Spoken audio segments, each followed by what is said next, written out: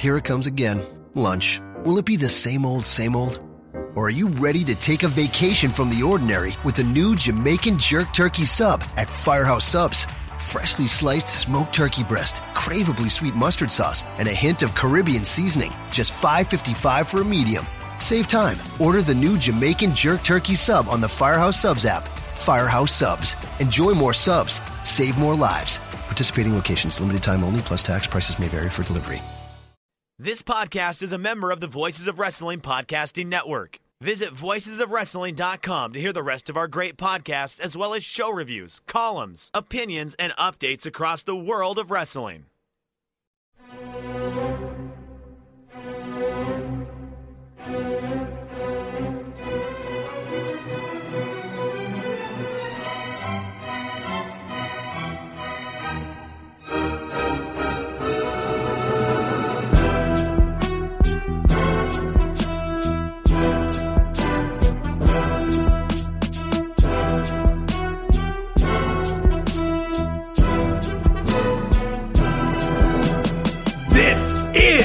Everything Evolves, the world's only podcast devoted exclusively to Evolve Wrestling.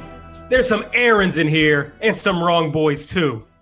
As you know, we're proud members of the Voices of Wrestling Podcast Network, which you can find on the podcast app of your choice. If you're checking us out on Apple Podcasts, you can subscribe through the Voices of Wrestling Podcasting Network, or there is a separate Wrong Boys Everything Evolves feed that you can pick up. If you're there, please make sure to rate, review, subscribe, all those good things. You can catch us on the Google Play podcast app, so check us out there. And if you're looking for us on Twitter, we're at EvolvePod. I'm Aaron Bentley, as you probably know. I'm at Aaron like the car, and Aaron Taub is at AP Taub. AT, the point of the show today is we're going to review Evolve 100, Evolve 101. We're going to talk about some of the lower and mid-carder guys who got some bigger opportunities and kind of where we stand on those guys, kind of where we think they're going in the future, and look forward to Mania weekend. But let's start with the big stories coming out of the weekend, AT. What did you think was the biggest thing that you noticed coming out of Evolve 100 and Evolve 101? Well, I don't know. I guess I feel like you had like a hotter, or not hotter take. You had like sort of more of a thesis on this. So not to just like kick it back to you immediately, Sure. But I don't know. I would say that like I really enjoyed Evolve 100, which I had a chance to go to live. I really did not enjoy Evolve 101, which I watched at home. But yeah, let's. I think that people should. I think you have sort of more high-level cohesive takes, so I'll let you give it to the people. Yeah, I'm always worried at the start of the show that, like, after my initial spiel, it's just me talking for so long that I badly want you to talk. Mm-hmm. And I don't know if our listeners feel the same way. Maybe they could chime in and let us know if it's just too much AB at the beginning. I feel like it's the right amount. I feel like it's like I don't know. It was like I guess I just wasn't prepared for that specific. I thought it was going to be like one where you're like, "Hey, what's going on?" And I was like, "Yeah, I don't know. It's Monday night, just hanging out right. in my Jimmy Jammies, getting ready to get this podcast in, before the ice dancing." Yeah, that would have been a good one. Let's try that again. AT, yeah, what's going on, man? What are you up to? Not much, just hanging out. I'm in my Jimmy Jammies and getting ready to do this podcast and watch the ice dancing. I understand Alyssa is a big ice dancing fan. Yeah, Alyssa's like a huge ice dancing fan. She loves like the very erotic poses that the ice dancers do together, which is unfortunate that wrestling has never clicked with her because it feels like it should. It's very erotic. Like there was like one move where she just like, there was one move where the man was like holding the, like the woman above her head. And then Alyssa just yells, I can't repeat. It would be rude to repeat it without her consent. But she just yelled something like very profane at the screen. And I was like, babe, if you love this, you would love like a power bomb or a Hurricane Rana or like the many, the various positions in wrestling that approximate oral sex. or look similar to. Excellent. Is she like? I mean, is Alyssa seeking out ice dancing other than in the Winter Olympics? No, I feel well. Maybe she will after this. I feel like this has really piqued her interest. I feel like she's just kind of like, but I feel like she's like a new kind of casual ice dancing fan. Yeah, like 4 years ago, I got really into curling. Love the curling. Yeah. It's like, because I've always loved shuffleboard.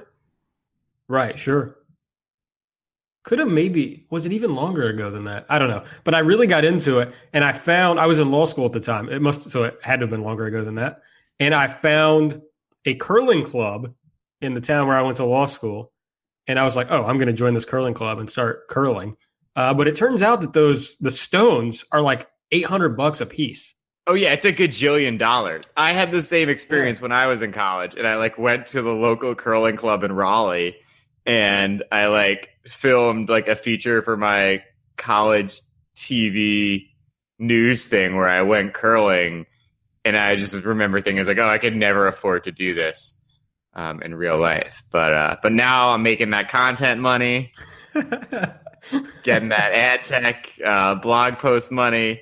Yeah, maybe it's time for me to sort of pick up like I feel like I'm not quite at eccentric rich person hobbies, but definitely something to aspire to. Well, there's got to be like Queen's Curling Club. It has to be a thing. Yeah, I'm sure it's around. Yeah. All right. Well, let me know. Yeah. Oh, sorry. Let me know if Alyssa gets more into ice dancing. I'd be interested to hear about that. Sure. I don't know.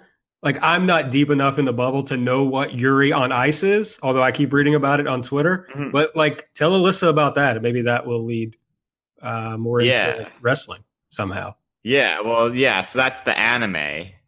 Right. Like it's like a gay ice skating anime. Okay. It's like a gay love story that revolves around, it's a gay love story, I'm pretty sure, that revolves around ice skating. So I feel like this is right up Alyssa's alley. Am I wrong? I don't know if she's into anime, though. She would never watch an anime. She wouldn't be caught dead. Alyssa went to Brown. She would never. That's excellent. Yeah. That's just, okay. I mean, or just, Sure. I feel like if we all hang out, I will feel really anxious around Alyssa in that she's obviously a lot smarter than I am. I wouldn't go that far. Much better healed. And I just think I'm going to feel like I'm like low-class trash around Alyssa. That's how I feel every moment of my life. So you'll be in good company. All right. Excellent. All right. Well, I'll lean into that then. Yeah. Okay. So here's my take on the Evolve weekend. It's that, I don't know, you like built this up. I'm not sure it's actually that well thought out or cohesive, but my thought is just the main thing is this. There are no shows between now and WrestleMania weekend, no Evolve shows. And there is nothing exciting for Mania. There is nothing to be blown off at Mania that I'm excited about. And I know they don't always do that. Last year they had Darby Allin versus Ethan Page, which did, well, for all intents and purposes, did blow off at Mania weekend. And they had the WWN, they crowned the first WWN champion. So that was a thing that built up, which had the Catchpoint and Matt Riddle storyline built into it. But there's, other than the guys who are not normal Evolve players who are going to be there, Sekimoto, Sawa, Walter kind of is, Ospreay, there's nothing else, no other matches that I'm excited for Mania weekend. And they didn't do anything on this weekend to build a new match that I'm really excited to see play out over Mania weekend. Yeah, I think I would agree with that in the sense that they built, Riddle versus Zack Sabre Jr., but for a match that could feel like such a big deal, it feels like they kind of just rushed into it, and it didn't feel like, I'm not really excited for it. I'm sure it'll be really good, but it's not like, it doesn't feel like, but who knows? Maybe if we get some good mini doc action, I think they could build it properly and get you to the point where you're really chomping at the bit to see it. I think that Mania Weekend is tough though, because you're wrestling in front of a crowd where it's like maybe a third of the people are people who are watching you all throughout the year and really keeping up with everything. And then you have like a whole bunch of the crowd who's just like at Mania Weekend and going to the shows because like there will be good matches on them.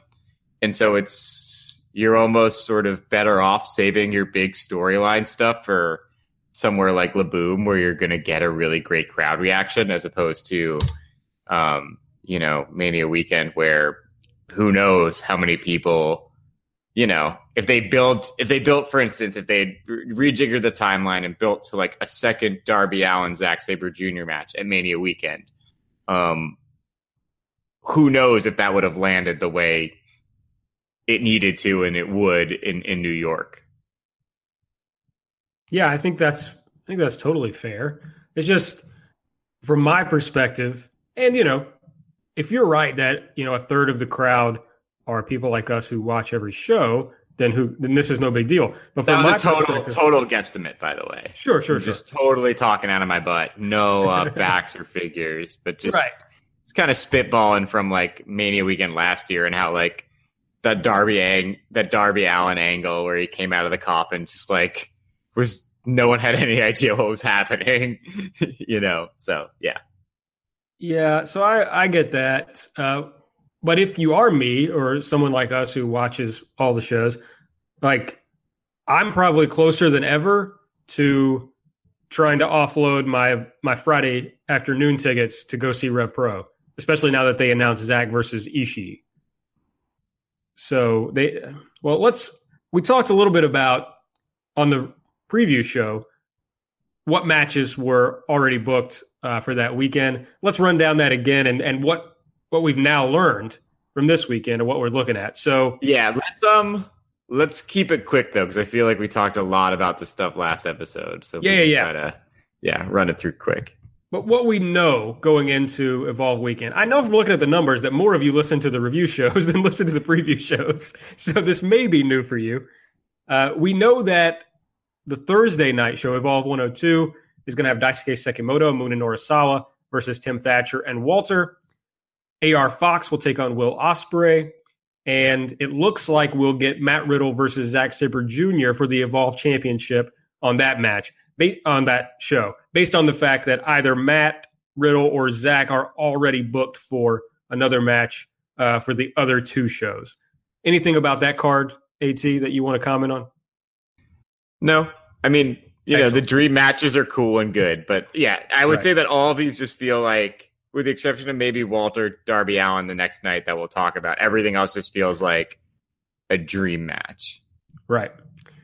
So for Friday afternoon, the 4 p.m. show, Evolve 103, we know we're getting Matt Riddle versus Daisuke Sekimoto and Walter versus Darby Allin.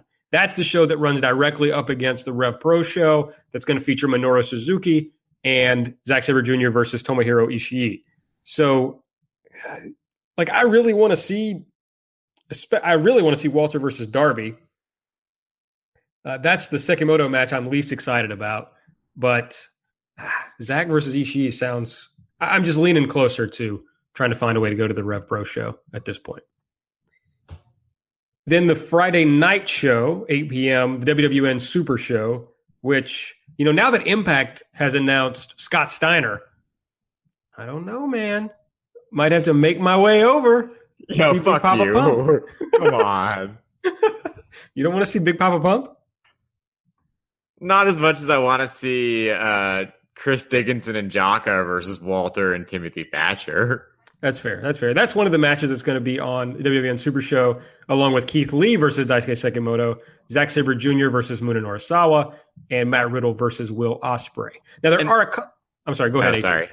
I was going to say that Dickinson and Jaka versus Ring Comp match has a little juice to it, because there is that like sort of catch point Ring Comp beef and sort of the Stokely Hathaways, split allegiances. So I think that for me is like maybe the most exciting match of these, but I'm also like I need to like watch my Sawa and watch my like Sekimoto before these shows so I can like have better opinions.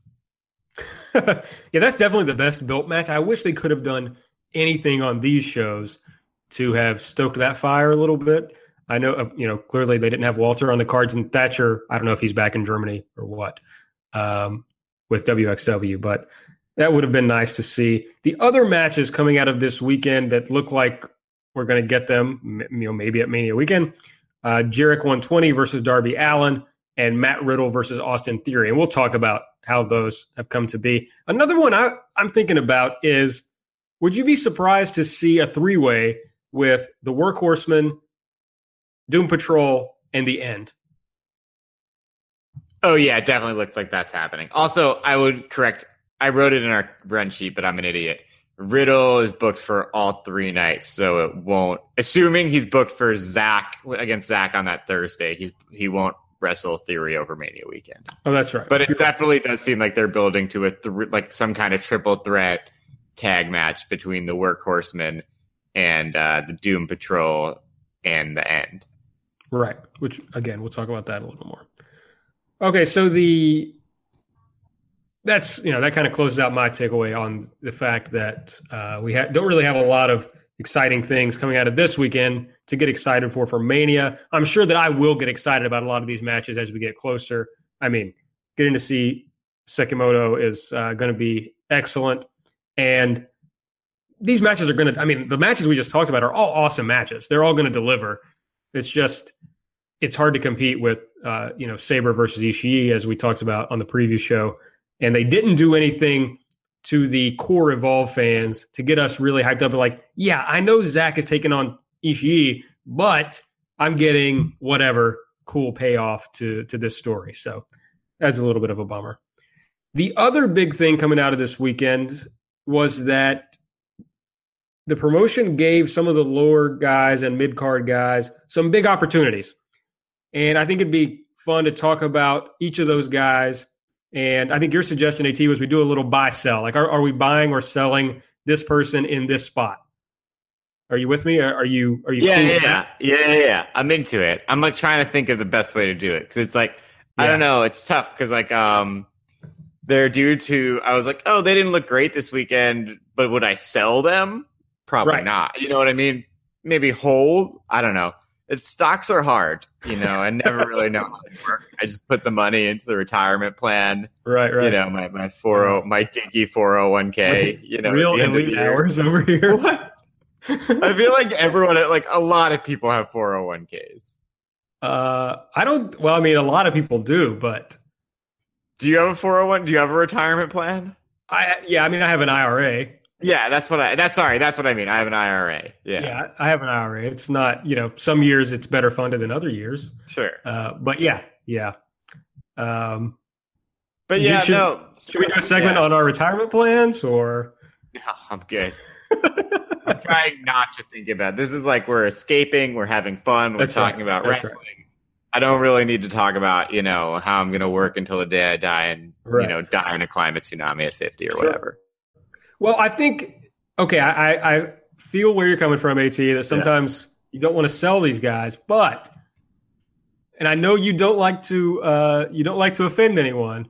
Yeah. But I think for the purposes of this game, you're going to have to take a hard stance. Oh no. Okay. Doesn't mean that later on we might change. Yeah. But let's take a hard stance today where you are on these guys. All right. And the idea is, we've seen them in this new part of the card. Are we buying them in that part of the card and going forward from there? Right? It's not like, do you think this guy should stop wrestling forever? Just do you think it's going to work where we saw them this weekend? Okay. So let's start with the biggest one. So this will be a little weird because it will lead to us talking about some thoughts about the matches later, but we're going to do it anyway. So first one, mid-carder who got a bigger opportunity this weekend, Austin Theory. Are you buying or selling Austin Theory as you saw him this weekend? I gotta 'em. I gotta sell him. Ooh. I still think he's the main event. Again, because I don't like to offend people. You're right, and I think buy him later on. I think he's a main eventer eventually, but that main event against Zack Sabre Jr. Was not a great match, and I guess you can say in some sense that it maybe wasn't booked to be a great match. Like I was at the show with TJ Hawk and we were watching it, and obviously I went on a big limb last week and was like, Austin Theory's winning. Austin Theory is Austin Aries. It's happening. And then obviously I was the wrongest boy, which is good because I'm just being on brand. So there's really no consequences for ever being wrong on this show, which is a nice little feature we've built in.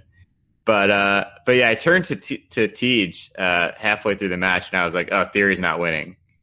Because this doesn't feel like a good enough match for him to win the title in. Like if there were going to be it didn't feel like a match that was going to be exciting and important enough to have a title change. So the match wasn't great. And then his post-match promo was like fine, but you were talking about it. Both you and TJ pointed out that like the crowd was booing him and kind of like giving him stuff to work with and yelling, like you tapped out or you still lost or you're a loser.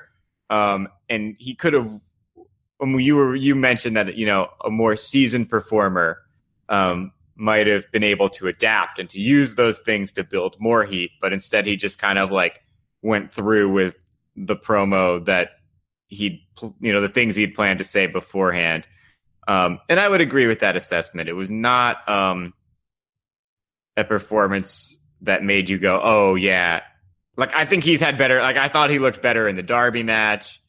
And I don't know to what extent that was just sort of the way the match was booked. Like, this match Zach was dominant throughout this match. I don't know if there was any time really where Theory got more than one or two moves put together in combination. It felt like he would hit a big move, go for the pin, Zach would kick out, and then, they'd fight a little bit and Zach would very quickly have control again. So I don't know how much my perception is being influenced by the fact that like he was booked to look weak in, kayfabe, but yeah, he just did not come off as like the high level star that I still think he will be. And I think that he's looked like in the past.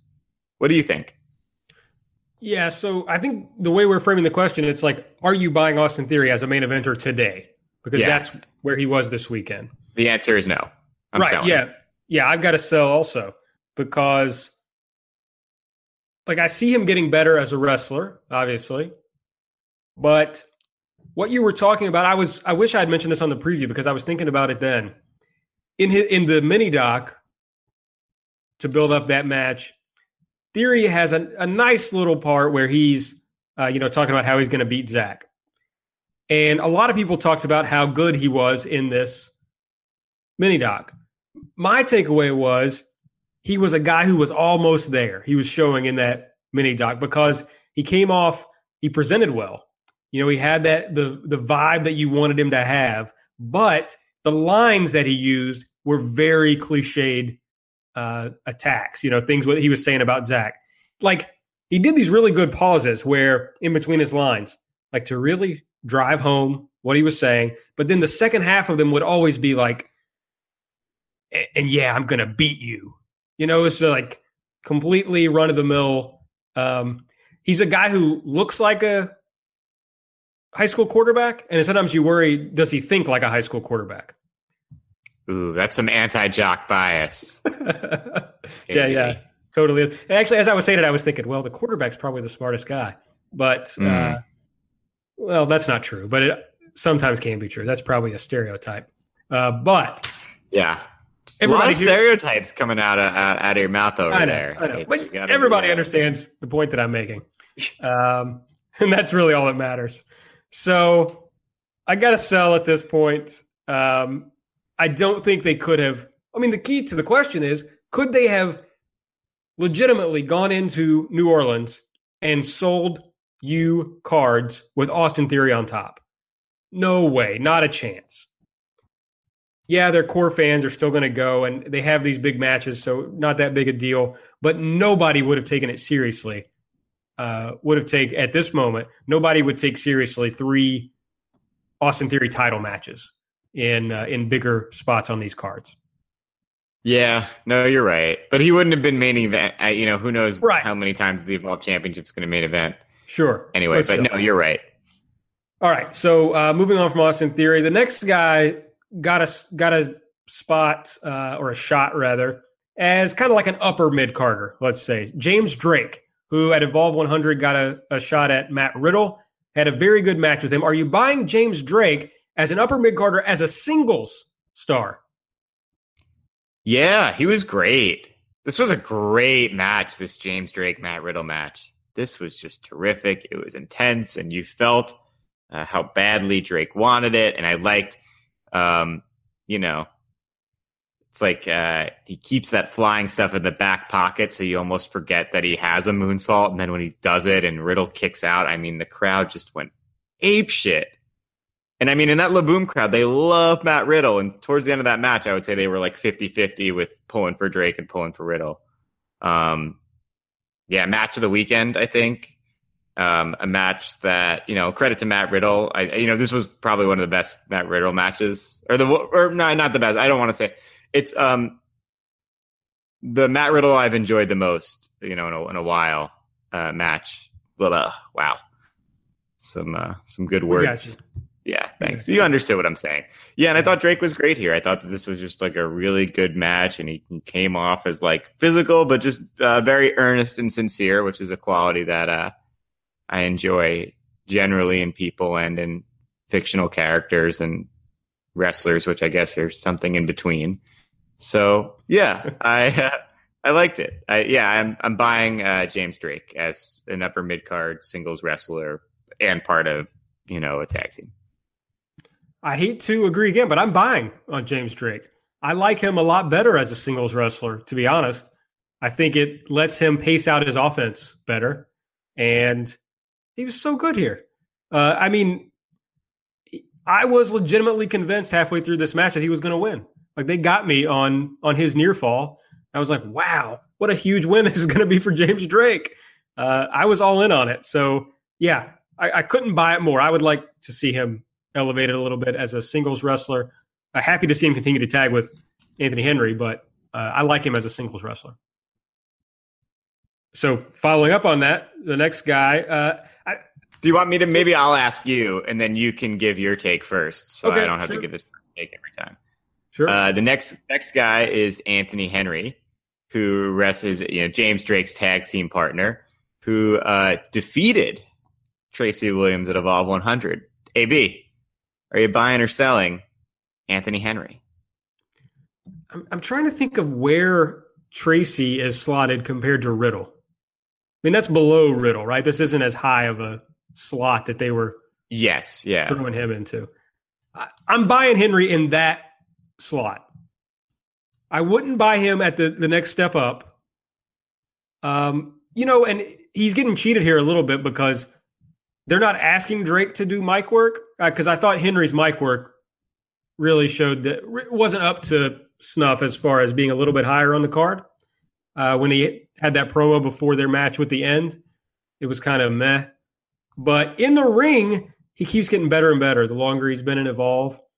And he was very good in this match with Tracy. He's got so much fire, which is something that I really like in wrestling. I know that's really unique. But for what people like in wrestling. But yeah, I think he's very good. I think he's only going to get better, and I'm buying. Yeah, I think I would buy him in that slot too. I wasn't as impressed with him as I was with Drake this weekend. Although Drake did a little bit of mic work, when he told Riddle not to let the physique fool him. It's just a good country North Carolina accent for James Drake. So I would say that, I would say the same thing. As I was watching the match in the building, I was like, oh, you can really feel that this is important to Henry and that this is a big match for him. I really enjoyed that match. Well, I guess we'll talk more about it later, a little bit more about it later. I don't know. I don't want to just talk too much about it, but yeah, I like the spot where he spat on Tracy Williams from his knees. You felt, Yeah. So good on Anthony Henry. I'm buying in kind of a mid-card slot. And as in a featured singles match. Okay. The next on our list is Shane Mercer.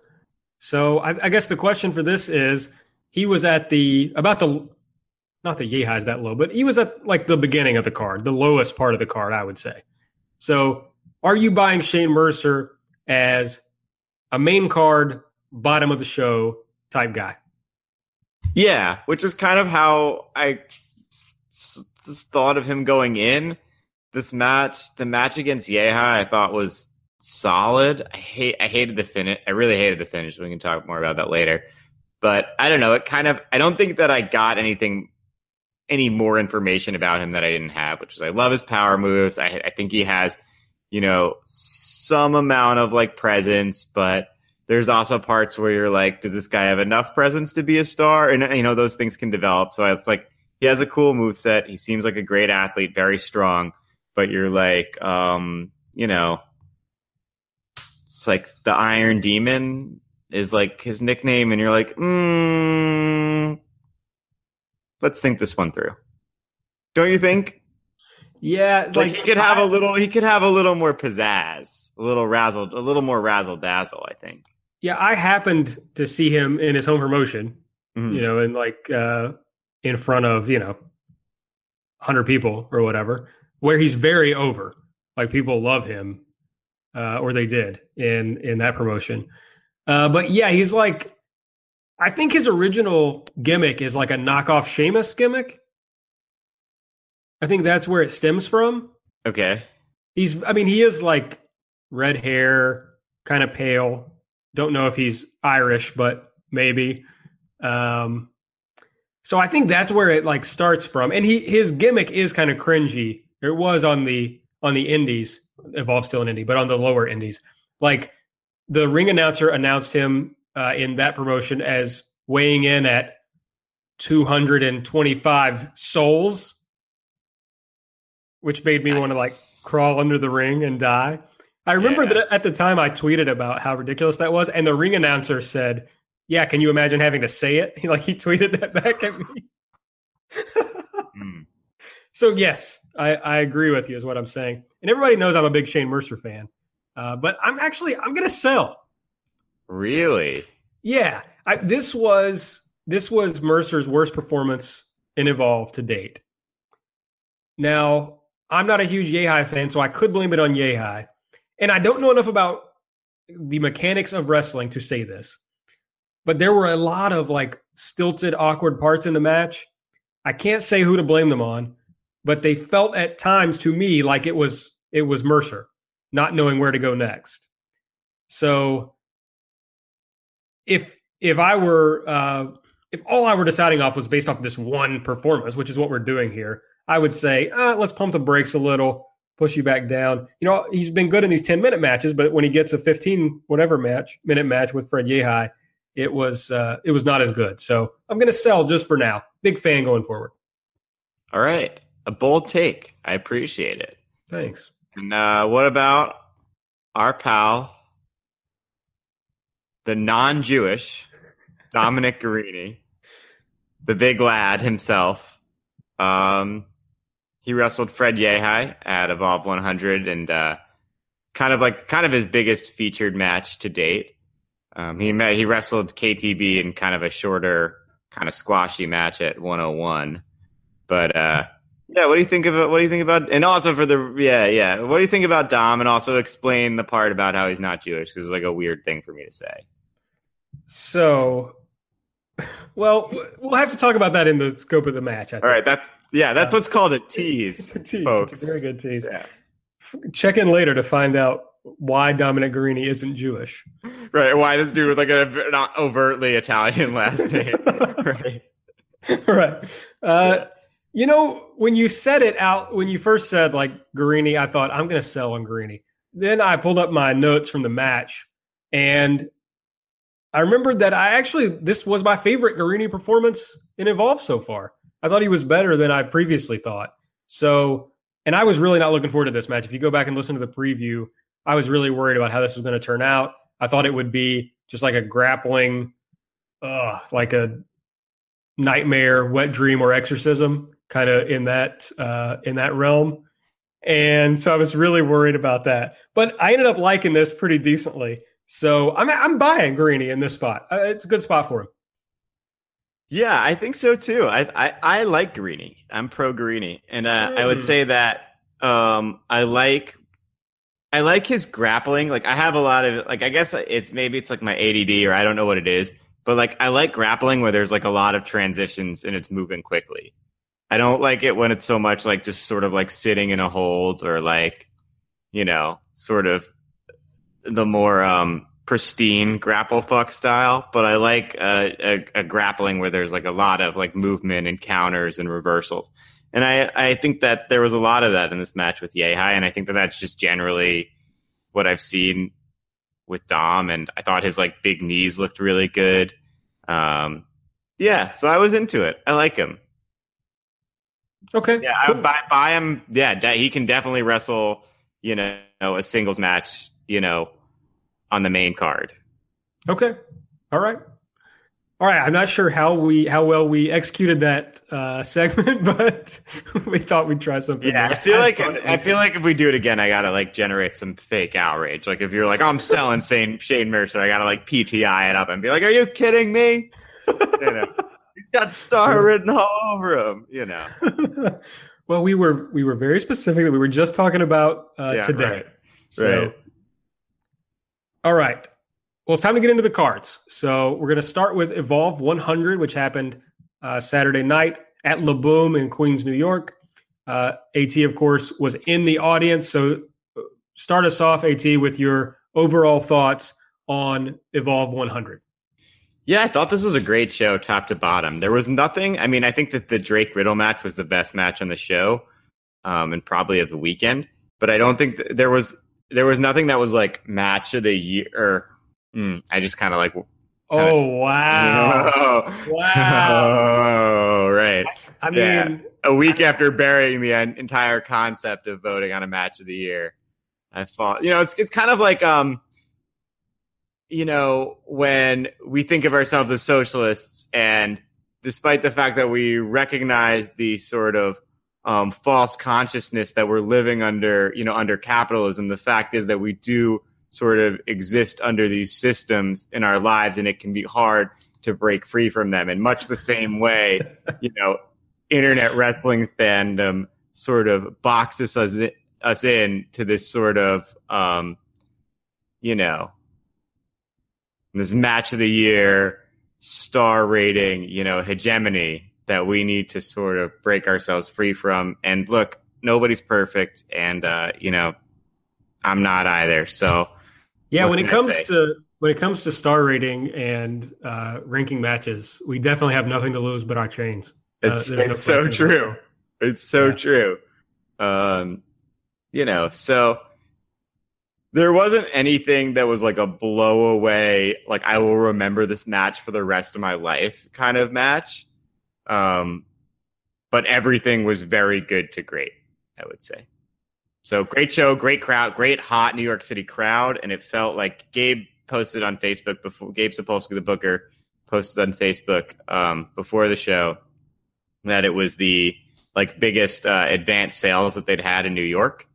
And I think you know, they've been really going back to this New York market and building it, and they're coming off a couple months of really good shows, and I think that paid off here with the advance, where people were like, "Oh yeah, this is like my hometown promotion. I can follow the stories. They keep coming back here. The shows are great. The venue is great. Yeah, great vibe."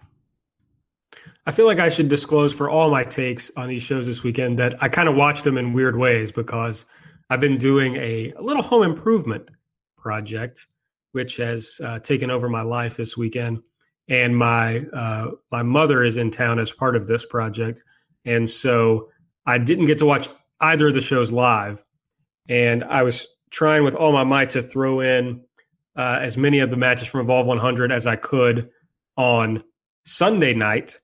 Because that was my first chance to watch any wrestling. And so I don't know to the extent that affected any of my takes. I don't know, but I just wanted everybody to know that as we're going into this. Overall, on Evolve 100, and this is kind of why I'm saying that, I wasn't as crazy about it as everyone else was. The crowd was great, but I thought that it was really start and stop. That there were a few momentum breakers thrown in the middle of the card here and there, and so I liked it a lot, but not nearly as much as I liked the first show. I think that was of the last weekend's. What would that have been? Evolve 98. I liked that card a lot better than I liked Evolve 100. So, but it was good. So let's talk about it. Preliminary match: Darby Allin pins Jason Kincaid in a three-way match. Jarek 120 was also in the match. Darby uses the Last Supper to get the win. Were you surprised that Darby got the win in this match, Aaron? No. Because it's clear that he's going to be a guy. Like, he's not going. I know they're doing the story where he's starting at the bottom again, but I think it's pretty clear what they have in him, and that the plan is for him to ascend the card. So yeah, I'm not surprised that he got the win here and sort of continues progressing back up the card and building to that. I don't know. I'm going to be excited, 3 months from now or whenever the time comes where they've sort of built him back for the rematch with Zack Sabre Jr. I'm going to be excited for it. And this was fun as hell, don't you think? Yeah, I thought I had the first thing on my note is lots of fun. I thought this was the best I'd seen Jarek in a match. This was the best Jarek match of all time. Although, or up to the 5 or 10 Jarek matches I've seen. Sure. Did he botch that spot over the top rope and then do it again? I don't know. Because I thought that too, but then I was like, I didn't notice anything. I was like, it's weird that he did it twice in a row, but it's kind of cool if he's just trying to kill the guy and does the same thing right twice in a row, where he did this springboard little leg drop.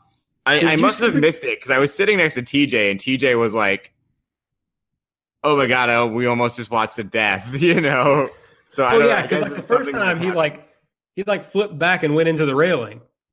Gotcha. Okay. And so I think he just repeated the spot, which was pretty bizarre. It looked good. I thought it looked good because he was really going for it. It was flashy, but kind of mean. Did you see the guy on the stage with the Disturbed Reality shirt on? I did, and I considered just going up to him and being like, "So are you wearing the shirt sincerely or ironically?"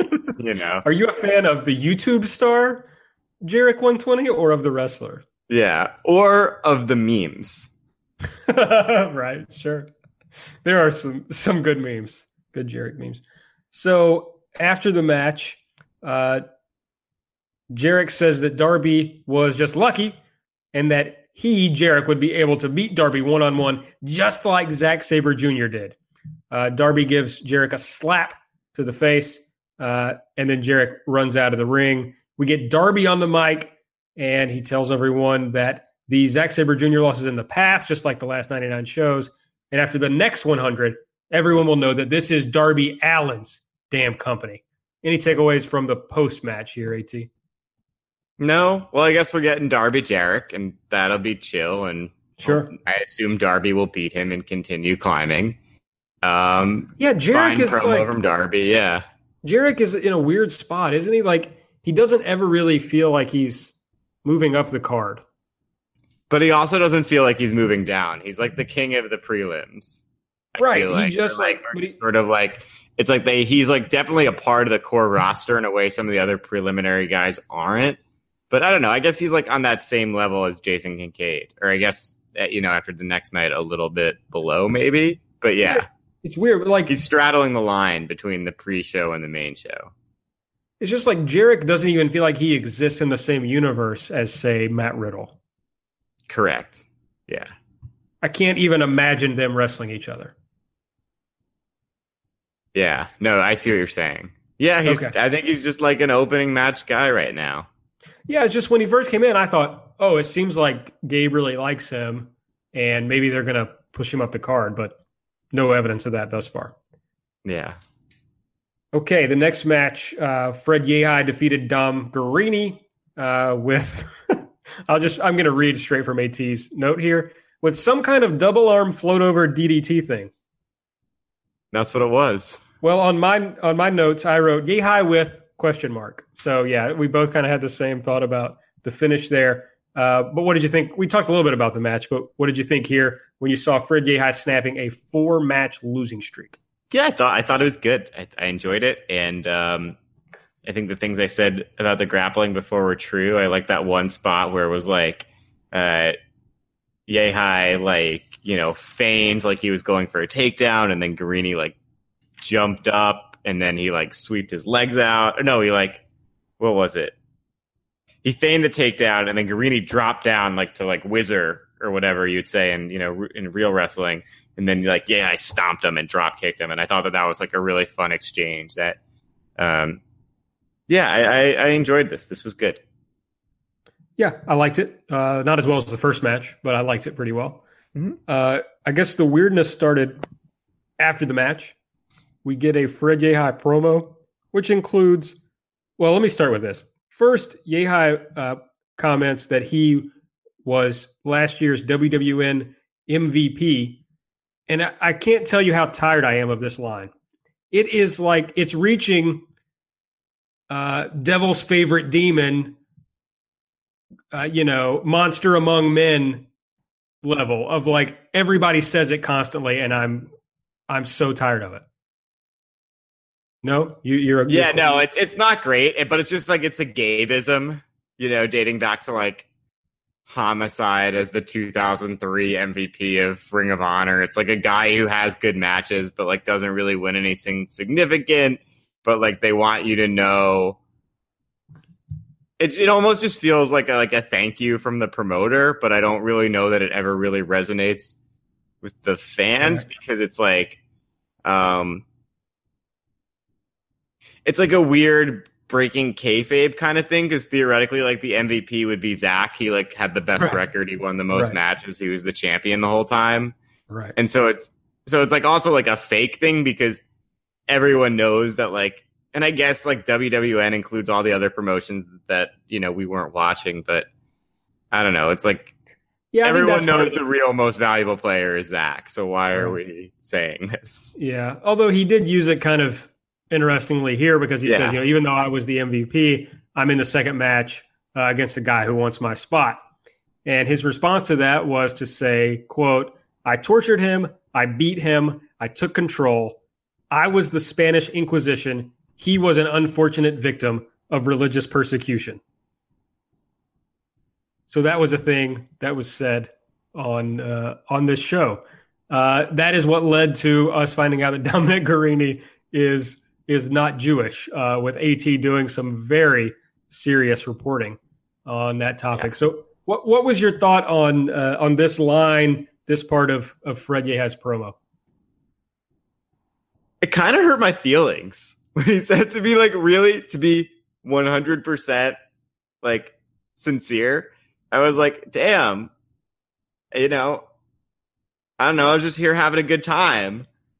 And now we're kind of like talking about the Spanish Inquisition is like, that's cool. Like, and I know like people were like, no one really knows what it was, or they know it as a punchline, or it was a long time ago. And so it's like, yeah, it was in like the 1400s, but basically the people in Spain were like, we're going to like kick all the Jews out. And like, you have to convert to Christianity. But even if you were only converting to Christianity and we find out that you're like faking it, we're going to execute you. There were attacks on Jewish people, and it's like a long ass time ago, right? Like I don't have any relatives, that I know of that were in the Spanish Inquisition in like the late 1400s, but I don't know. I guess it's just like one thing where it's like, it's not like sort of like the attempt to ethnically cleanse Jewish people out of different countries, like stopped then, it was kind of like, I don't know. It was just like, I don't know. It annoyed me. And I know that it's stupid, and I know it's like not like actually problematic, but I still, when I heard it, I was like, oh man, like, I don't know. Like, I kind of want to just go to the show and like be an assimilated person and not have to think about like, being Jewish and like the long history of persecution of our people. Which I know, and it's like I know I'm like basically a full white person in New York anyway. I feel like I'm like a minority in Kentucky, but like a white person in New York, but it's still like I don't know. It was just weird. Is that fair? I think it's totally fair. I mean, this is it's not just something that he threw out there. He clearly planned this line. Yeah. So he thought about it and decided it was a good idea. Yeah. So, and I think it's even worse when something hits you that way and it doesn't really hit anybody else that way. Or, not a lot of people. It's like, damn, like, yeah. No, I get it. I do want to say that a full 20% of Kentuckians are Jewish. Just want to be clear about this. No. Yeah, we have about a 20% Jewish population. I think don't that's true. believe that because I feel like Jews are like 6% of the overall United States population. Okay, I could have made it up, but I did this. I had this case a while back about people who are incarcerated getting married, and I did this research about what percentage of people were incarcerated versus versus minority groups, so that I could argue to the judge like this would be like saying Jewish people, you can't get married to a Jewish person. And I feel like it was a pretty large number. No, Jews are 0.3% of the population in Kentucky. Is that true? They're 8.9% of the population in New York. Yeah, there aren't a lot of Jewish people. So my number would have been crazy. Yeah, you know why? There aren't a lot of Jewish people around in the world anymore. No, I haven't heard. Yeah, it's just like that they like killed 6 million of them, like a half century ago. Right? It's like that's just, just like a thing to think about. Yeah. Yeah, that's a thing that happened. Yeah. I'm sorry that I've made such a fool of myself. I don't know where I came up with that. I feel like in your life, is 1 out of every 5 people that you know in Kentucky Jewish? I can't speak to that really. Do you know how many Jewish people do you know in Kentucky? I know a lot of Jewish people in Kentucky. Really? Yeah. Well, you also have to think that right in activist circles, all the like. I'm sure Jews make up like 20% of the socialists in Kentucky, but like 0.3% of like the full population. But I also have done some litigation on Jewish issues in prison, and so I've met a lot of Jewish people through that. Right, and you're a lawyer to begin with. Sure, but like I did a case on about the kosher meal plan in Kentucky prisons, and so I needed a rabbi to be an expert in the case. So I had some interaction with non-incarcerated Jews related to that, and we're actually looking at a new case about the kosher meal plan in Kentucky prisons.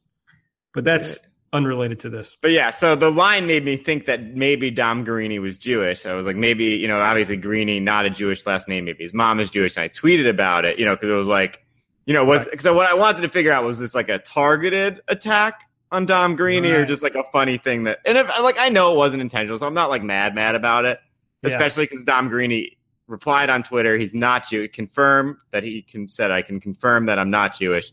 So it wasn't like a specific attack. It was just like a funny thing that Fred Yehi thought of to say. So how would you have felt if Yehi cut this promo on Nick Gage? Right. On, fellow tribe member, maybe. There's a lot of rampant rumors that Nick Gage is Jewish. And if you, our listeners, have the answer, please tweet us at EvolvePod. If you can find us evidence about Nick Gage being Jewish, it would make my life. I will talk about you on the show. I'll think of some prize that I can give you. You could send them a. No, I'm not gonna put you out like that. Because what? Say it. I'm cool with it. Well, just because you're wearing it, I was saying you could send them a wrestling fan to get fashion shirt. If someone offers us proof of Nick Gage being Jewish, I will send you a free Wrestling Fans Against Fascism t-shirt, the t-shirt I'm wearing right now with, Stone Cold Steve Austin giving Donald Trump the stunner.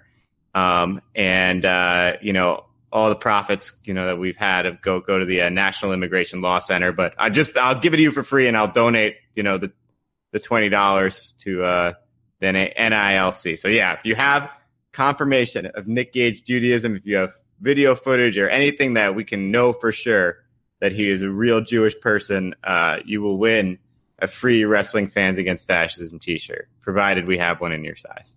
I so badly, I really look forward to just tweeting out Nick Gage Jewish. I want to make that tweet. That's it. Yeah, right. Same. We're all rooting for it. We are. But yeah. Sure. Yeah, but right, then the rest of Fred Gay's promo was he said that he's in a class of his own, which he calls the savage weight. So less controversial remark. I'm fine with him being the savage weight. Yeah, it's not that exciting. Like bruiserweight is much better as far as X weight nicknames people come up with. Yeah, I feel like he and Jaka can be in the same also, weight. Jaka's the savage. They're both savage weight. They should make a savage weight championship and they wrestle on every show. That's good.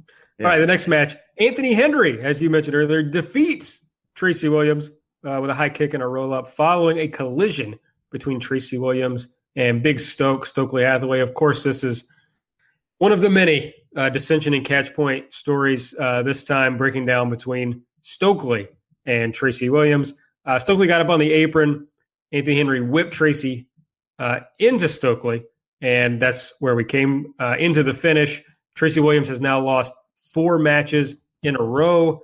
You said earlier you were buying on Anthony Henry, so you must have liked this match, AT. Yeah, I thought it was really good for some of the reasons we talked about. It's sort of like how much it seemed like Anthony Henry communicated the stakes and his intensity, and it was a lot of good action.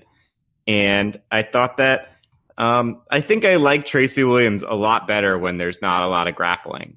Like when he stands up and trades with people and is just fighting and doing cool moves and looking mean and vicious. I think he's a much more compelling wrestler than when he's grappling. And so I really enjoyed this. I like it when he doesn't grapple. So yeah, this was definitely good Tracy. He was brutal. He was fast-paced with his offense. And he seemed like he was trying to win at all times. And that's about all you can ask for. So I really like this as well. At this point in the night, it was my favorite match of the show to that point. So I was pretty into it. After the match, Stokely and Tracy got in each other's faces. Stokely wanted Tracy to accept his apology for causing him to lose and shake his hand. But before he could do that, Jaka and Chris Dickinson ran out. And then the end came out, and they started brawling. Leading into their Evolve Championship match, which ended Evolve Tag Team Championship match, which ended in a no contest when all 4 men entered the ring carrying chairs. Have you ever seen someone disqualified for bringing a chair into the ring? Not that I can think of, but I'm sure it's happened in WWE and probably within the last month, Okay, sure. WWE just disqualifies everyone for fighting too hard or whatever. So I'm sure it's happened, but not that I can recall. But there are so many matches played around the trope of guy gets weapon, thinks about hitting other guy, decides not to hit other guy because he's a good guy. I don't know. Yeah, this was an early stoppage. I think. Yeah, they should have to at least hit each other first. Yeah. I hated this a lot. I hated everything about it, to be honest. There was nothing good about it. It's the second consecutive tag title defense to end in a no contest. And since winning the titles in September, Doom Patrol have had 2 no contests and only 1 win, which they got over the Ugly Ducklings and the Gymnasty Boys back in October. So any thoughts on this match other than that it sucked? Well, I thought it was fine. It's hard to separate the match from the post match because the post match was really cool and fun. The match was just sort of a fast brawly thing to get to the post match, which had some cool stuff. Jaka hit. Yeah, if you want to run down the post, should we talk about the post? I would just skip into the post match, which I thought was more interesting and cool and good. Yeah, so Jaka does hit Perot with a chair shot, which is what should have caused the disqualification. That's good that we have a lawyer on the podcast. Yeah, these are very... I mean, the rules in wrestling are so clear, and and not at all arbitrarily enforced. So yeah, this is administrative law for people who want to know a little thing about the law. That's what they call it. Yeah, this is definitely administrative law. And I should be a wrestling administrative law judge. I don't think there's any question about that. And I should get all the Chevron defense. That's a really deep administrative law joke. Okay, and I meant deference, of course. I'm very tired. Chevron deference. Some lawyer is writing me a nasty tweet right now. Yeah. Okay. So Jaka hits Perot with the chair shot. Dickinson does a Van Daminator style drop kick on Odinson. We get Odinson, Williams, Drennan, and Anthony Henry gets involved in brawling with all these people. Henry does a big splash off the top rope onto the outside. Stokely runs into the ring, grabs a chair. Like he's ready to fight. He takes his sweater off because, of course, you cannot fight in a sweater. But Drennan sneaks up behind Stokely with a baton. And when Tracy goes to make the save, Drennan hits Tracy with the baton. Drennan starts to go after Stokely, but Doom Patrol makes the save there, ends up hitting the death trap on Drennan. Stokely whips Drennan with his sweater, and it all ends with Stokely, Tracy, Dickinson, and Jaka sorting out their differences and giving each other the catch point handshake, and then posing in the middle of the ring, making the catch point hand sign. So you enjoyed this post-match? Yeah, I mean, I think that this is one of Stokely Hathaway's better all of it, not that his other performances are bad, but yeah, this was great. I thought Stokely was great here. I thought his timing was superb. You know, when he runs out after the fight's done and he's firing up like he's ready to fight. He's swinging the chair around, and then, you know, when he's whipping Drennan with his sweater. Yeah, he was really, really good, and I thought his timing was superb. I thought like Henry's big splash onto everyone looked cool. I thought the brawling and stuff looked wild. The Van Daminator drop kick was cool. Everything was cool and intense. And then like Stokely was really funny.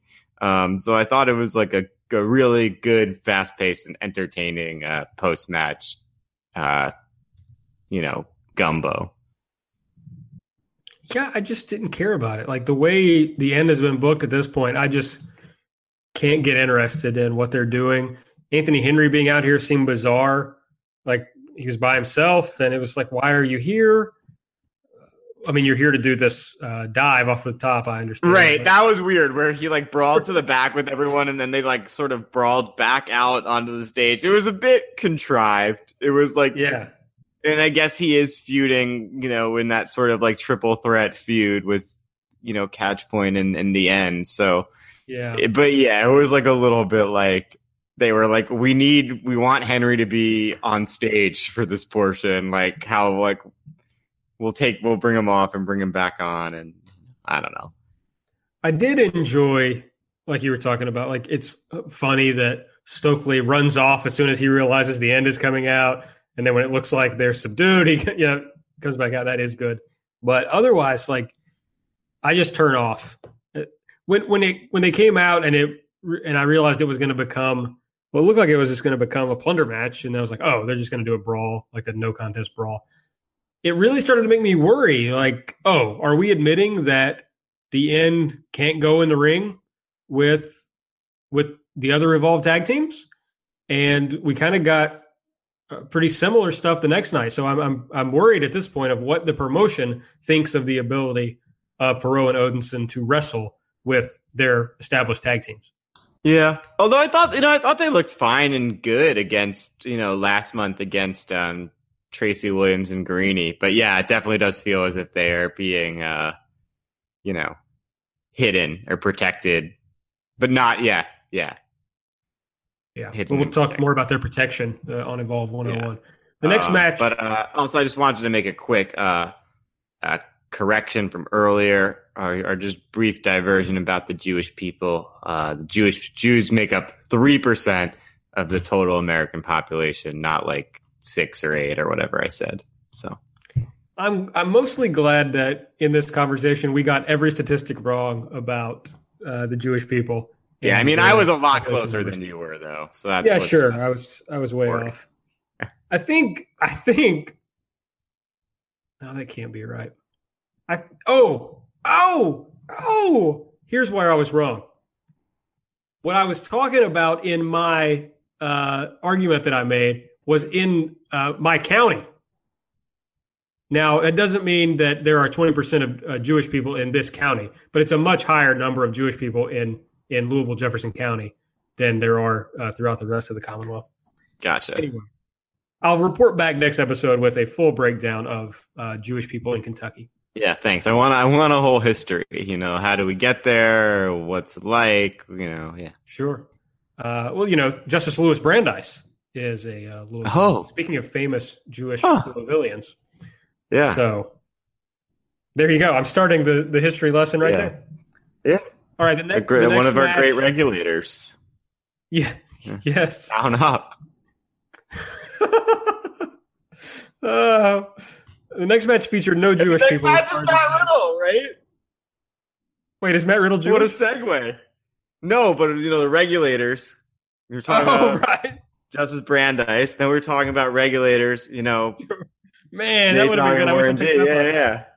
I was focused on my joke that there were no Jewish people in the next match, as far as we know. But yeah. Anyway, so it's going to be Matt Riddle versus James Drake. Before the match starts, Riddle asks Drake if he's up for doing a no rope breaks match, and James Drake says he's never turned down a fight, and warned Riddle not to let his physique fool him. So Matt Riddle ultimately defeats James Drake via ref stoppage after strikes. This was absolutely the best match of the weekend. I think you already said much the same. I guess my favorite part of this no rope breaks thing is, one, it's different. So it does add a little bit of not excitement, but just a little freshness to the card. And two, they're using it in the match. Like, it's not just, no rope breaks, but Riddle has figured out cool ways to pull it in and make it fit in the match. And he's going all the way with this gimmick, of I want to use my MMA skills in the ring, which was shown by him finishing this match with strikes, which that bumped the match up a lot for me. The finish did, because I was like, you're going all the way on this gimmick, and I'm very into it. I think you liked the match just as much as I did. Yeah, I thought it was a great match, and I loved how they also used the no rope breaks to toy with me a little bit and my expectations in a way that I thought was great. James Drake hit that moonsault for 2. The crowd bought it and went bananas, and then he did a second moonsault that was countered into a bro mission, and they rolled into the ropes. And in my brain, I'm sure in a lot of brains, the people watching, people were like, "Oh, that's the finish right there." Smart way to integrate the ropes into the finish, but then Drake, gets out by, with an overhead kick, and the crowd came unglued for that. And I thought that was a great way of sort of the way we're trained to understand wrestling is of course, that's the finish, because that's what makes sense with the story that they're telling you about Matt Riddle. And then they trick you. And so I thought that was great. Riddle looked so vicious and, serious in putting Drake away with those elbows. Drake got over big in this match. Really came off like a star. Yeah, it was really good. I gave Matt Riddle a fist bump on his entrance, so I like to think that kind of propelled him to the win. As I was watching the show, I was like, "Oh, that's pretty weird." I think Aaron is betraying Zach. He thinks Zach is going to lose in the main event, and now he's trying to get on the next horse. I think is what was going on there. I was, I don't know if I was as hurt by it as you were about the Spanish Inquisition joke, but I was definitely hurt. I felt a little left out in the cold there. Yeah, well, I'm sorry you feel that way. But I didn't mean it like that. It's just he put his fist out. I wasn't gonna. You can't leave a bro hanging. Even if you criticize them on your podcast on a regular basis, you can't leave. If a bro is going for a fist bump in good faith, you have to return the fist bump. I think unless they're unless there's he's a bad person or something. But I don't Right. think he is or anything like that. So, No. yeah. And, Matt Riddle has definitely never listened to this podcast, so he has no idea that you have criticized him on the show. Yeah, I probably was not out looking for me in the crowd. So. Yeah, I bet I would put him among the people in the locker room least likely to have listened to this show. Show recently, he was like out there looking for people who criticized him on Twitter or something. Sorry, what did you say? It didn't come through for whatever reason. It sounded all muffled. Oh, I was saying, I thought I read on Twitter that there was a show where Schlack, I think is how you pronounce it, the Nazi guy. Yeah.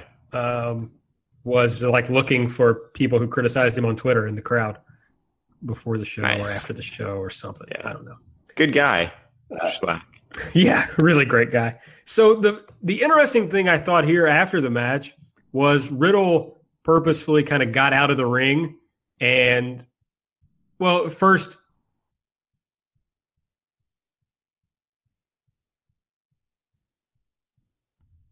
and got. Dude, you're really breaking up. You should check your internet connection. And just knock the crap out of him, and so it was pretty quick for Drake to recover. But I thought it was cool that Riddle gave him this moment, recognized what had just happened, and was take this in.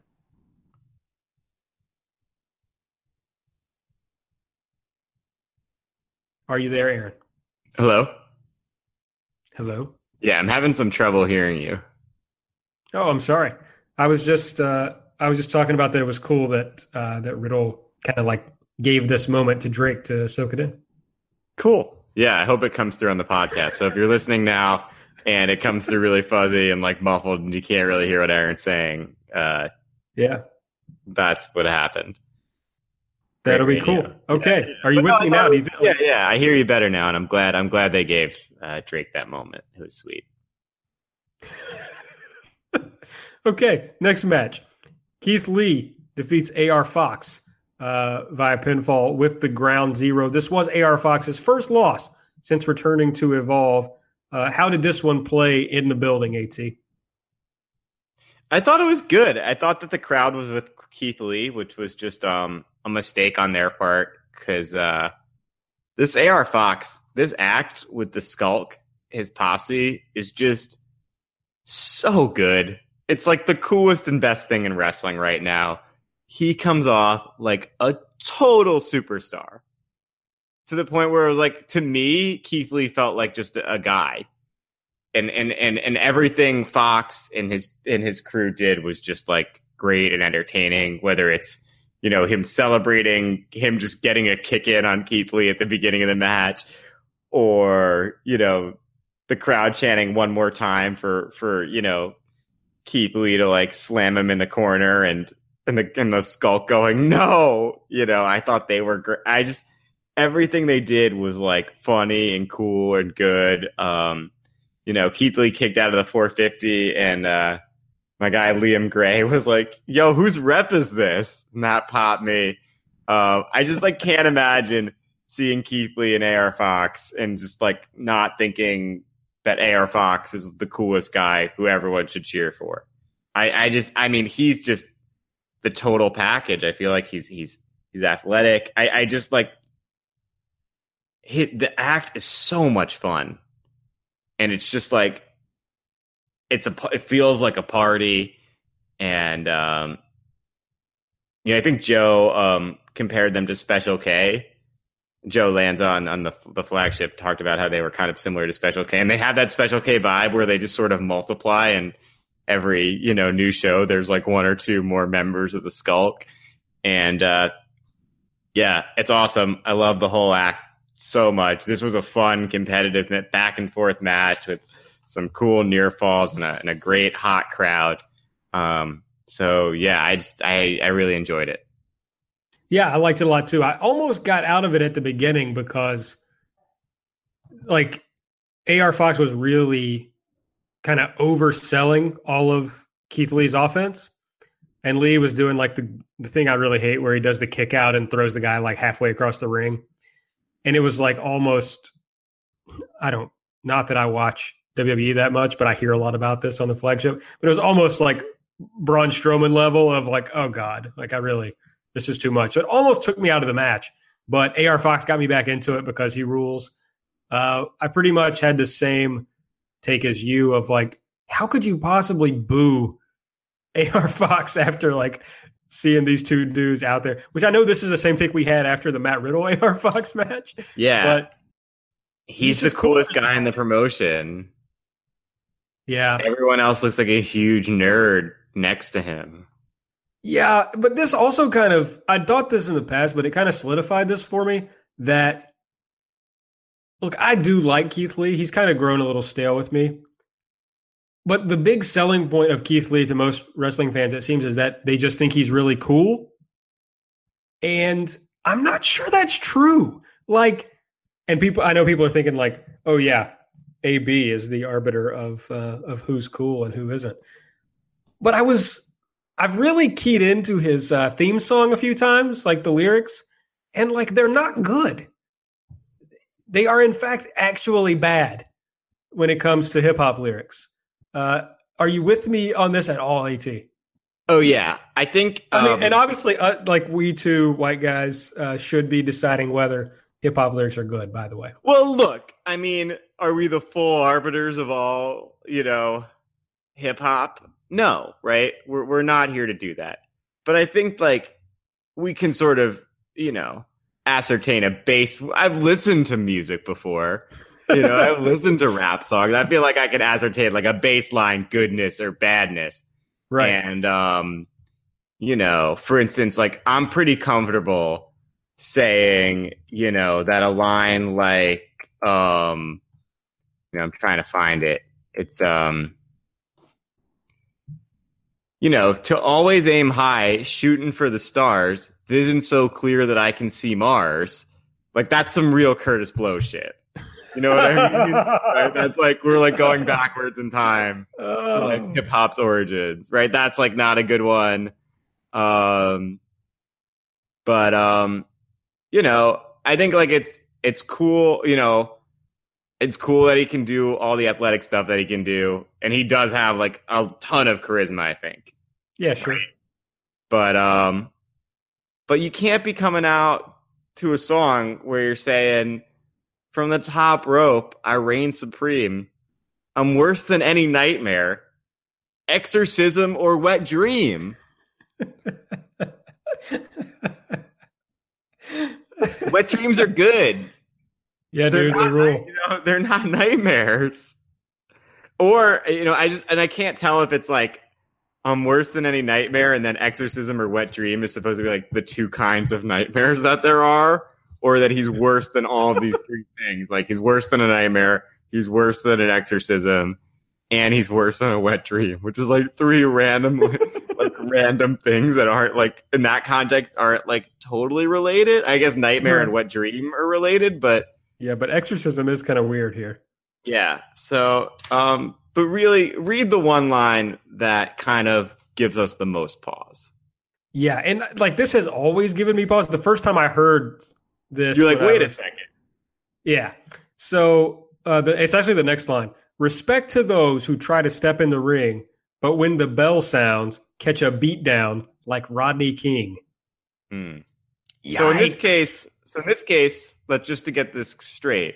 The other guy is Rodney King, right? Yes. So the guy administering the beatdown would be Keith Lee. That's right. Ipso facto, Keith Lee is a cop. He's a cop.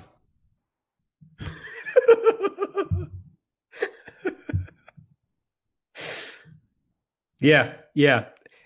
It's kind of like, like later on in this, he does like three lines about, now I can't remember what it's called. This is great. Dragon Ball Z. Right. Oh yeah. Right. Let's underground breaker, wrestling's innovator, strategy, ability, super scion maker, over 9 and 3 zeros. Nope, I'm not your hero. Time to bow to the throne. Ground zero. So Keith Lee is absolutely the guy you hung out with in high school who like was also into comic books, And so, like, maybe he played on the football team, but no, he's not a bad guy like the rest of the football players. He's in the comic books, but then you find him on Facebook while you're in college, and it's like, now he's a cop. He's like a literal cop. He's that guy. Right. He was like a huge comic book nerd who was also just a freak athlete and like sort of unbelievable athletic abilities, but now he's using those skills for law enforcement. Yeah, just to be a cop. So basically, Keith Lee's a cop, and that's the point of this segment. Yeah, I don't know if it was a good segment or a bad segment. I feel like I could have executed better on the Rodney King bit. I thought that it was a little heavy-handed. I wanted to, I just came to the realization earlier when we were on the phone, and I wanted to reproduce that in an authentic way, but it was very contrived. But that's okay. Yeah, I don't know. We'll workshop it. We'll do the bit again next month. Yeah. All right. The main event was the Evolve Championship match. Zack Sabre Jr. defeats Austin Theory by submission with what was referred to on commentary as a banana split hold. So let's start with the match. This was, I want to start with you, AT. What did you think about Zack defeating Austin Theory? As we've already established, you thought Austin Theory was going to win, and you were probably the most wrong you've ever been in your entire life.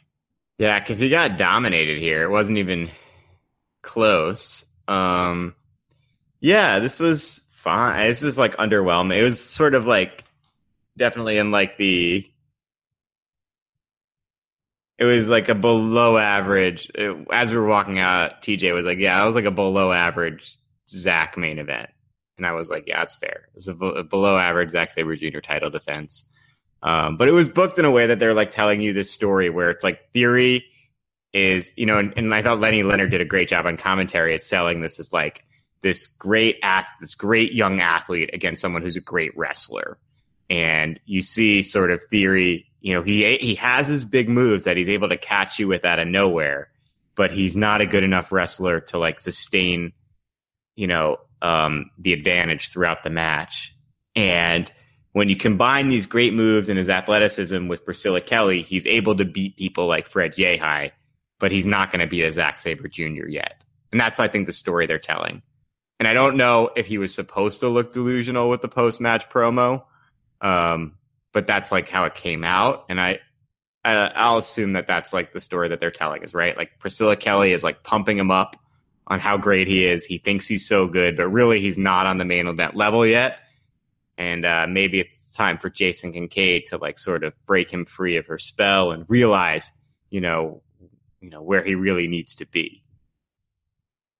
That's one thing I noticed. Yeah, sure. One thing I noticed early on in the match was they go to the first Priscilla spot where she jumps up on the apron and is trying to distract Zack, right? And that usually leads to Austin Theory attacking that person from behind and getting an advantage. Zack moves out of the way, and Theory almost hits Priscilla. I think it was a way of telling us that Zack is too smart for the normal stuff that they do in these matches. That's not going to work here. And also, I don't know if they meant to do this, but there was no other point on either show where this little like distraction type thing happened, and it didn't work. It always worked, except against Zack at this spot in this match.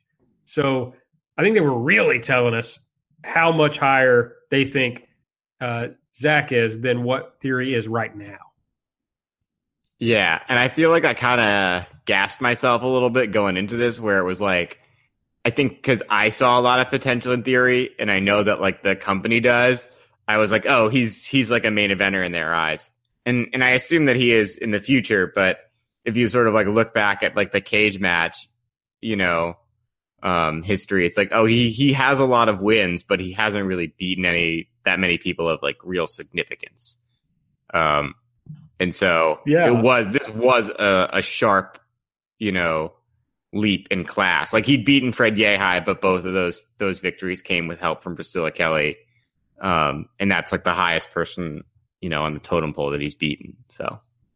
Right. Of course, even in this match, Priscilla Kelly hit the move on Zack, but that still wasn't enough. I mean, they didn't bury Austin Theory in any way, but they did say like, nah, dude, you are way below this. You have a long way to go to get to Zach's level. So, which makes sense for sure. It just felt like they were thinking about hot-shotting him up the card. And so I guess it looks like that's not going to happen, which I think is probably the best move based on where he is right now. So after the match, Zach grabs the microphone to thank the fantastic New York fans for 100 great shows. Matt Riddle's music hits. He comes out, says, "What's up, bro?" And he says he thinks he's going to be the next Evolve champion. So he wants a shot at Zach for the Evolve title. I thought this was interesting because Zach pretty much always accepts a challenge. Like when somebody comes out and they say, hey, I want to challenge you for the title, Zach's like, whatever. He's like the, Joe Doring. They're like, okay, sure, whatever. Come on. I'll take on whomever. But here he says, look, Riddle, we are 1-1 in non-title competition in Evolve. So, yeah, I'll give you a match, but you got to become the number one contender first. To which Riddle responds, so you're telling me there's a chance, which is something that I have sometimes said in the past, and I realized in this moment how dumb I am for ever having used that same joke. No, this was good. Riddle's timing was great. It was funny. I liked it. I really liked it. I was like, good bit, good. Well, I was like, well played. I enjoyed it. I was like totally for it. I thought it was funny and good and cool. All right. Well, then it landed with me. Yeah. Then I accept that I am funny and good and cool again. Yeah. So I'm glad to give you that permission to love yourself. It's very important. Thank you. Priscilla Kelly's still out. She does the touching Riddle's chest thing, which Riddle really seemed to enjoy, I must say. I mean, he was like, yeah, this is cool. I'm into this. It leads, of course, to Theory attacking Matt Riddle from behind, which, wait a second, is that them telling us that Riddle is also below Zach in like a really subtle way? I'm reading way too much into that, right? How so? Just because Zach was the one who didn't let that happen to him in his match. Oh, right. Yeah. No, I get that vibe. Okay. All right. Sorry. Never mind. I mean, it's fine, but I don't know. Riddle goes to fight off Theory, but Priscilla Kelly jumps on his back, and that leads to Theory saving Priscilla Kelly and getting Riddle in the Theory KO. And here's where the promo happened that was a real problem.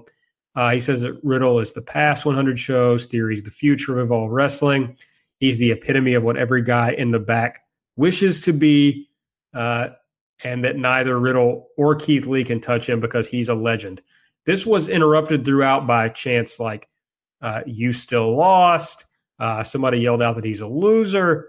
And Theory showed a complete inability to change at all what he was planning and to put what was happening to him into the moment and try to use it to help himself. Instead, he just cut the promo he was planning to cut, except that he would like pause like he was taking in what they were saying and kind of like working on it maybe. But it was like, now here's the canned line that I had for you. So this was just a really weird moment, just a bizarre way to end the show. Yeah, it didn't make Austin Theory look good. It made him look kind of like a chump. But maybe that's the story. The story is maybe that he's like a chump and he needs to get better. But he did look like a chump. All right, let's move on to Evolve 101. This was Sunday night at the MCW Arena in Joppa, Maryland. Overall thoughts on Evolve 101? You've kind of told us that you didn't like it as much as 100. Oh, yeah, it sucked. I hate these Joppa shows. I hate the crowd. I hate the way they just feel like house shows.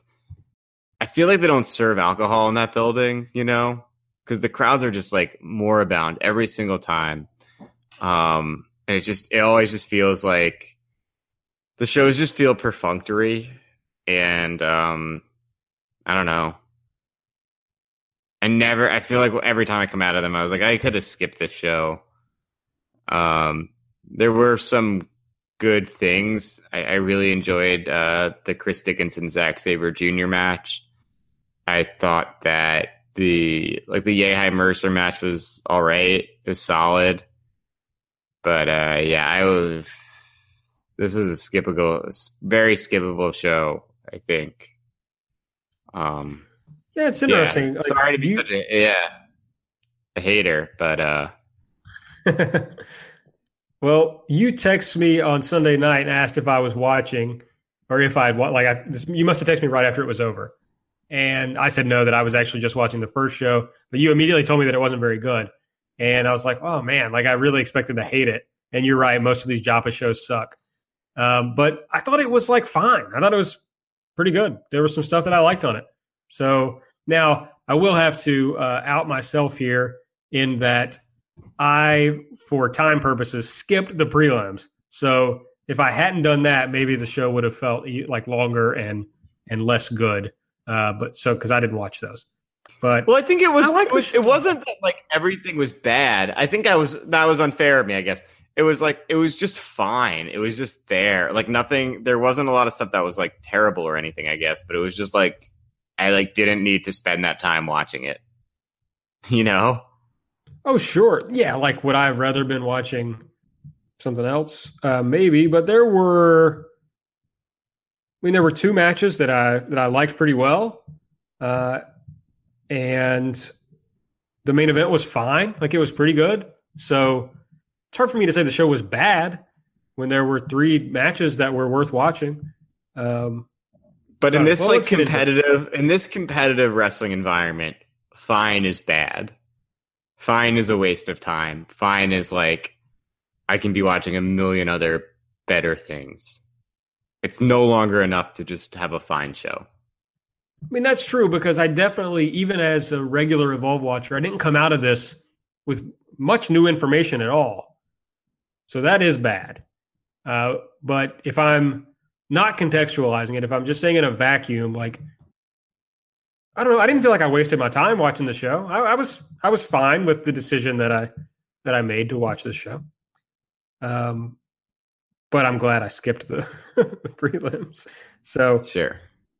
We'll let you give us some thoughts about those. Dominic Guarini started off the show defeating KTB via submission with the Mighty Mouse German suplex armbar combination. How was this one? How did Dom look? He looked fine. KTB was fine. It was chill. I was kind of hoping that you would have things to say about the prelims.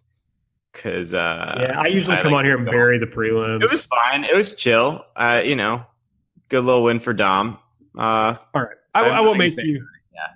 I won't make you talk too much about these matches. You pipe up if you got something to say about these, but I do want to run down the results so people know what happened. If you didn't watch, Rayo defeated Dante, is it Cabanero? Via pinfall with a spinning kick. This was a 3-way match that also featured Ace Perry. And the final prelim match, Jason Kincaid defeated Jarek 120 with the compassionate release. So I guess the interesting thing from that is that we've now slotted Kincaid above Jarek. That Jarek kind of has to stay on the prelims, and Kincaid maybe gets a featured spot next time. Yeah, good little win for Kincaid. The match wasn't a blowaway. I was so distracted by the commentary actually, because it was just constant horning out over Candy Cartwright, and it was just I don't know. It's funny because it's because granted, she's very attractive, right? But she's very attractive in the most conventionally possible way, right? Sure, she's a blonde with big breasts. Right, and in skimpy clothing. She's sure, the most obviously attractive person, and just to spend so much time on commentary, talking about how she's hot is the most boring thing you could say. Does that make sense? Yeah. She's attractive, but we all are aware she exists in this promotion entirely as eye candy.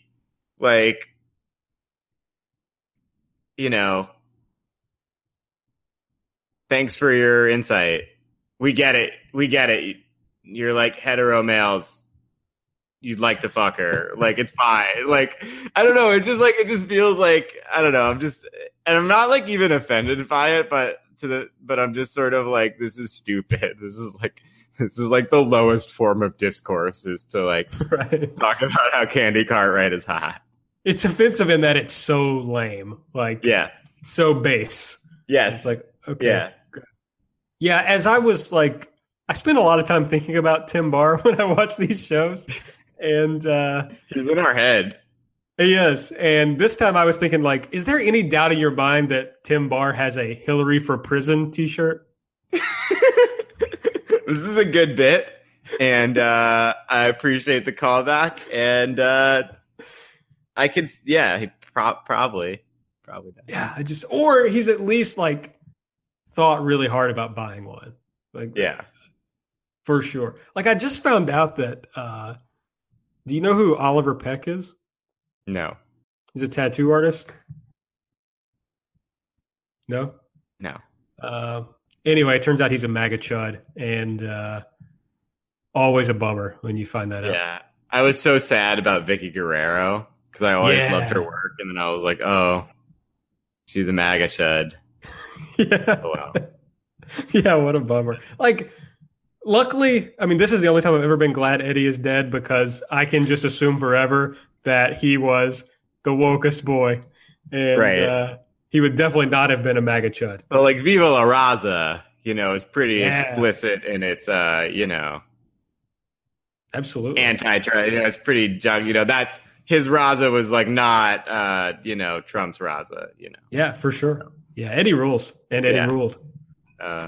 Big Eddie fan. So we get to the main card.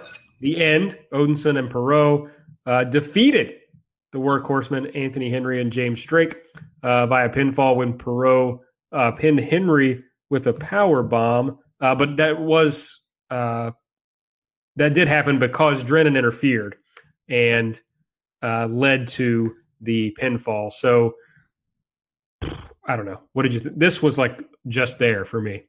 Yeah, and that's like my thinking about a lot of this show is like I feel like we're going to fly through it because so much of it was just like unremarkable. Yeah, well, that's fine. There's no point in wasting. Like, we asked our listeners already to spend a lot of time listening to us talk, so we won't ask you to listen to our banal thoughts about banal matches. It was short. It was fine. Yeah. Yeah.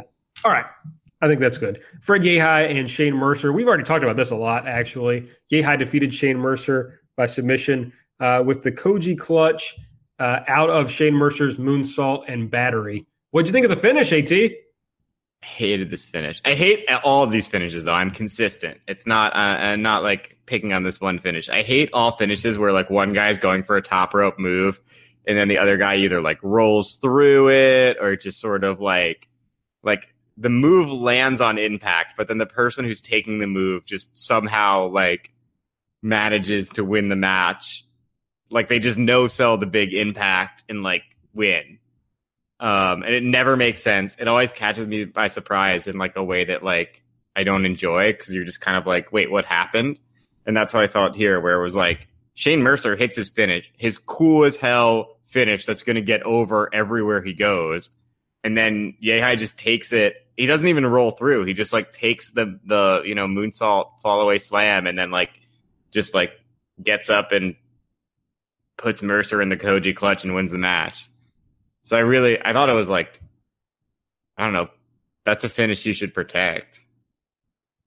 And it looked weird and dumb. Yeah, I felt the same. Yeah. Sorry.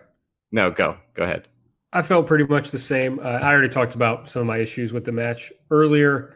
I thought it was cool that on the first night, Guarini got the shot against Yehi, and then he lost, went back to the prelims, and then Mercer got a shot against Yehi. So that's pretty cool the way they're using the prelims in that way.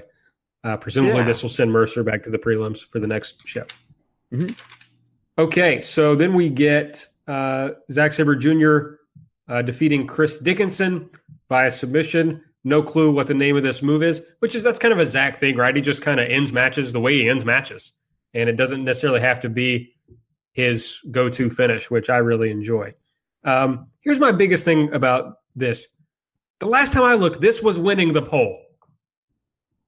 What happened? Wow. Seems like a little voter fraud on WWN's Look, there's no question about it. They weren't listening to the people. Yeah, and no matter what won, I know that the four-way match was well behind the other two matches. Like it was substantial. Yeah. But obviously they had to end with the 4-way match or they could have ended with this, I guess, for it to make sense. I don't know. Yeah, But, kind of a bait and switch.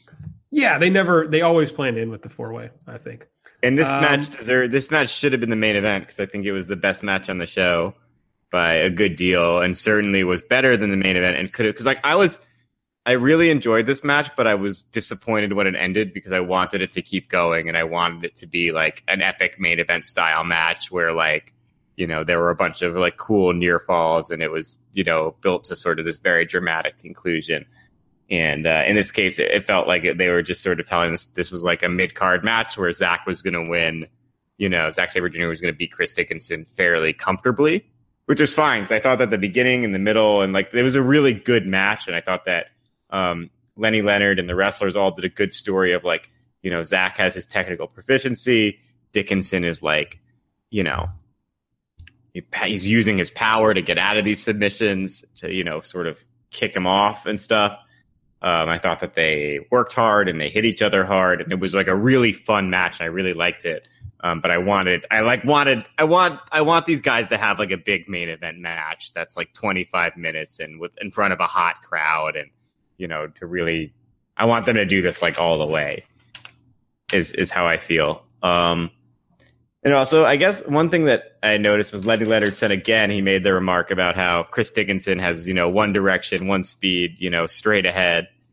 And here, it's like he sort of slips out of like a sleeper attempt, and he does the one arm, when someone's like in like almost like a triangle attempt and they pull him up by an arm and do the power bomb, but then he rushes in to try to do a jackknife cover, and that's when he gets caught in the submission. So I don't know, maybe I'm reading into it, but maybe there's a story that like right now Chris Dickinson is this bull and he's very strong and he has a lot of fire. But, does he need to add a more tactical element of his game? Because, right, he got caught by Keith Lee in that ground zero when he was doing well. Is this another instance where maybe he needs to sort of go back to the drawing board and add a little some strategy to his, game plan?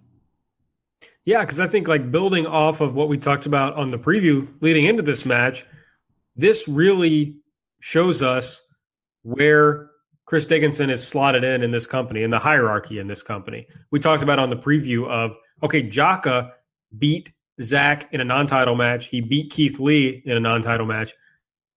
Dickinson in the last month's shows lost to Keith Lee. Now he's lost to Zack Sabre Jr. I don't think I'm just like inventing this. It has to be purposeful that Jaka is above Dickinson in the pecking order in this promotion. You agree? Yes. Yeah, I would say. I mean, yeah, the two big guys that they've wrestled, he's beaten them, and Dickinson is not. Yeah, that seems weird to me. I always kind of perceive Dickinson as the bigger star, so it's a surprise to me, but it seems pretty clear at this point. Yeah. Okay, so the next match, I'm so sorry that I'm going to let our listeners down here because I saw someone explicitly call on Twitter for my burial of the next match. This was the MCW showcase match. Joe Keys defeated Ken Dixon. Dear listeners, in the interest of time, I also skipped this match, which I feel really bad about at this point because I probably could have buried it. But was this better than I'm thinking it was? I wasn't really paying attention to be. Okay, excellent. All right, well, let's just move on. These guys aren't in the promotion. I can kind of half watch this. Yeah, this is that's fair. Non-canon. Yeah, I mean, I completely skipped it, so that tells you everything I thought about it. All right, next matchup. Keith Lee defeated Tracy Williams with the Ground Zero. Did Lee... I don't know. You didn't like this match, AT, did you? No. I felt like it just went on forever. I liked it at the beginning of the match. I remember in my brain, I was like, oh man, I'm going to go on the podcast and talk about how it's another really great Tracy Williams weekend. Because I felt like they went right at it. Tracy was kicking the knee, and I always like that kind of stuff. But then it was just kind of a weird PG WWE hardcore match. It makes me think that there must be something with the Maryland Commission because you never really see things get so wild there. Or maybe it's a family friendly show, or I don't know what it is. Then why book a no holds barred match for this for this show. You know where the show is. I don't know. That's just me surmising. But this just felt like a very tame, no holds barred match where like they did stuff with the ladder, but it didn't look that threatening really. And it just felt like the match went on. There was like that awkward bit where they were just standing on the ramp and just like looking at each other for 20 seconds before Riddle like threw the ring bell at Lee and then kicked his leg. I don't know. It felt like it had a lot of promise at the beginning, but then it just felt like I was watching like a match that was like fourth from the top on like a tables, ladders, and chair papers view, you know, where it was like, we need to have like this stipulation match, but it can't be so wild and extreme that it like overshadows the real extreme stuff on the show. Yeah, bizarrely, I really like this match, which it's funny. I don't know. I just, one of the things that I really get into is Tracy is throughout the match consistently working that leg of Keith Lee's. And if that had played in to the finish or, Keith Lee sold it pretty well, but it never actually was part of the narrative, like the larger overarching narrative of the match. And so that hurt it. But throughout the match, I was like, oh, I'm into this because whenever he gets in trouble, he goes back at that leg. A lot of the use of the ladders and the chairs were lame. Like Tracy did not do a good job of hitting those with any sort of real effect. But I kind of enjoyed it until it just like bizarrely won after Tracy had demolished Keith Lee for a long time. So that wasn't great. Stokely did come out afterward, yelled at Keith Lee that Thatcher should be the champion. He's sick of Keith Lee. And, of course, we got the great payoff where Stokely takes the Spirit Bomb from Keith Lee. And I thought this was a really great bump off the Spirit Bomb. Like, Stokely definitely sold it like death and, like, folded up afterward. I thought he did a great job on that. So that was fun. The end comes out. Drennan's on the mic, and he comments that Anthony Henry and James Drake had the best matches of their careers last night. Then the end destroyed them because they don't care about having great matches. They want to hurt people. And when he said they don't care about having great matches, I wanted to say, yeah, we noticed. But I didn't because I didn't have a microphone. The war that we started comes to an end. Not nice, AB. I know. I'm sorry.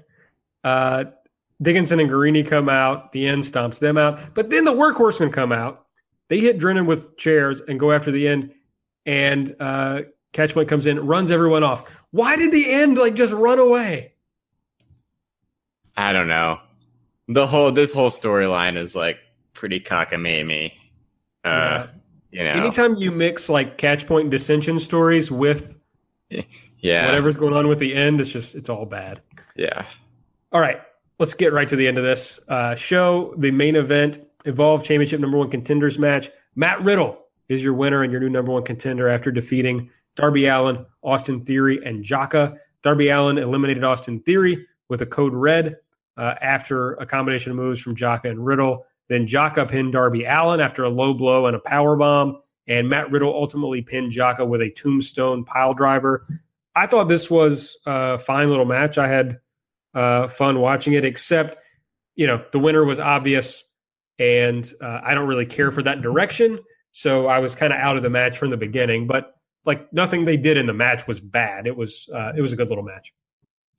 Yeah, it was fine. I guess my whole issue with this show is it's it would be a solid to good or very good, a solid to good TV show, but it's not very good for a thing that's you pay $10 for. I think that's an absolutely fair and good take. Yeah, these shows should be free or, or I don't know, they just shouldn't be. Yeah, I think it's fine if it's, that's my take. It's a good, if this was that's good. Yeah.